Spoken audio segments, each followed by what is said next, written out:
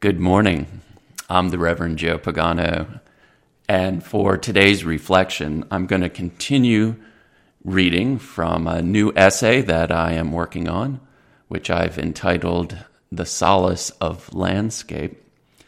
Last time I read a section of the essay describing the beginning of our climb of Gros Morne Mountain, where I got us really to the base of the mountain.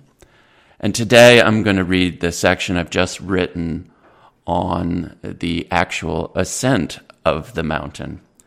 I suppose I write even more slowly than I climb. In any event, here goes. Chastened by the biblical narrative, I begin the ascent of Gros Morne. The sky is perfectly clear.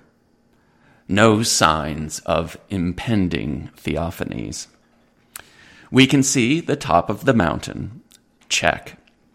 No portents on the horizon of deteriorating weather conditions. Check. Plenty of water. Check. The gully, or boulder chute, is difficult climbing. In a little over a kilometer, you ascend 500 meters. The path is a scree slope that falls down the west side of the mountain. I enjoy scrambling over chunks of quartzite. Using my hands, arms, and torso to pull up while my legs drive forward gets me out of my head and into my body. Loose rocks clunk and grind underfoot. In some stretches, it's 2 steps forward, 1 slide back. The occasional boulder kicks out, tumbling several meters before finding a new resting place. About 3/4 of the way up, I pause to catch my breath. I flop my pack on top of a protruding boulder and remove my fleece and mid-layer. The cool air on my sweat-soaked t-shirt feels exquisite. My skin prickles in the wind.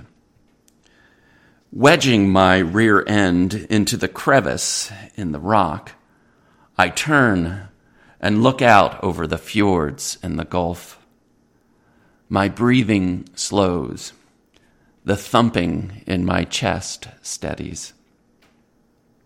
From the trailhead, several kilometers away, if discernible at all, I must appear as a speck in a gully on the slope of the mountain. The proportion is pleasing. The excess of Gros Morne right sizes me. I am here indeed, sweating, panting, crawling up the side of a lonely mountain, and yet a piece of dust on the quartzite cap of a billion-year-old hunk of granite and gneiss. 50 meters below, a bald eagle rides the thermals. From above, his head is a white delta and tail a splayed fan. He soars effortlessly on the air currents alongside the mountain.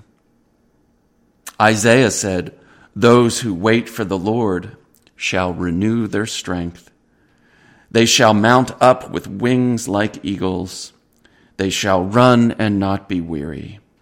They shall walk and not faint." Feeling more goaded than consoled, I slip on my pack and trudge up the chute.